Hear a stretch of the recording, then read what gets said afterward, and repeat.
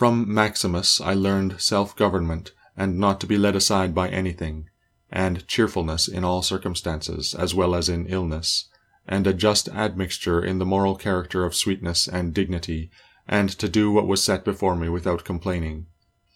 I observed that everybody believed that he thought as he spoke, and that in all that he did he never had any bad intention, and he never showed amazement and surprise, and was never in a hurry, and never put off doing a thing, nor was perplexed, nor dejected, nor did he ever laugh to disguise his vexation,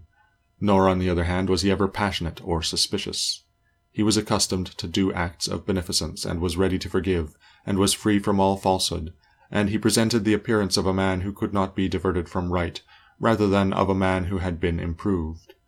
I observed, too, that no man could ever think that he was despised by Maximus, or ever venture to think himself a better man. He also had the art of being humorous in an agreeable way.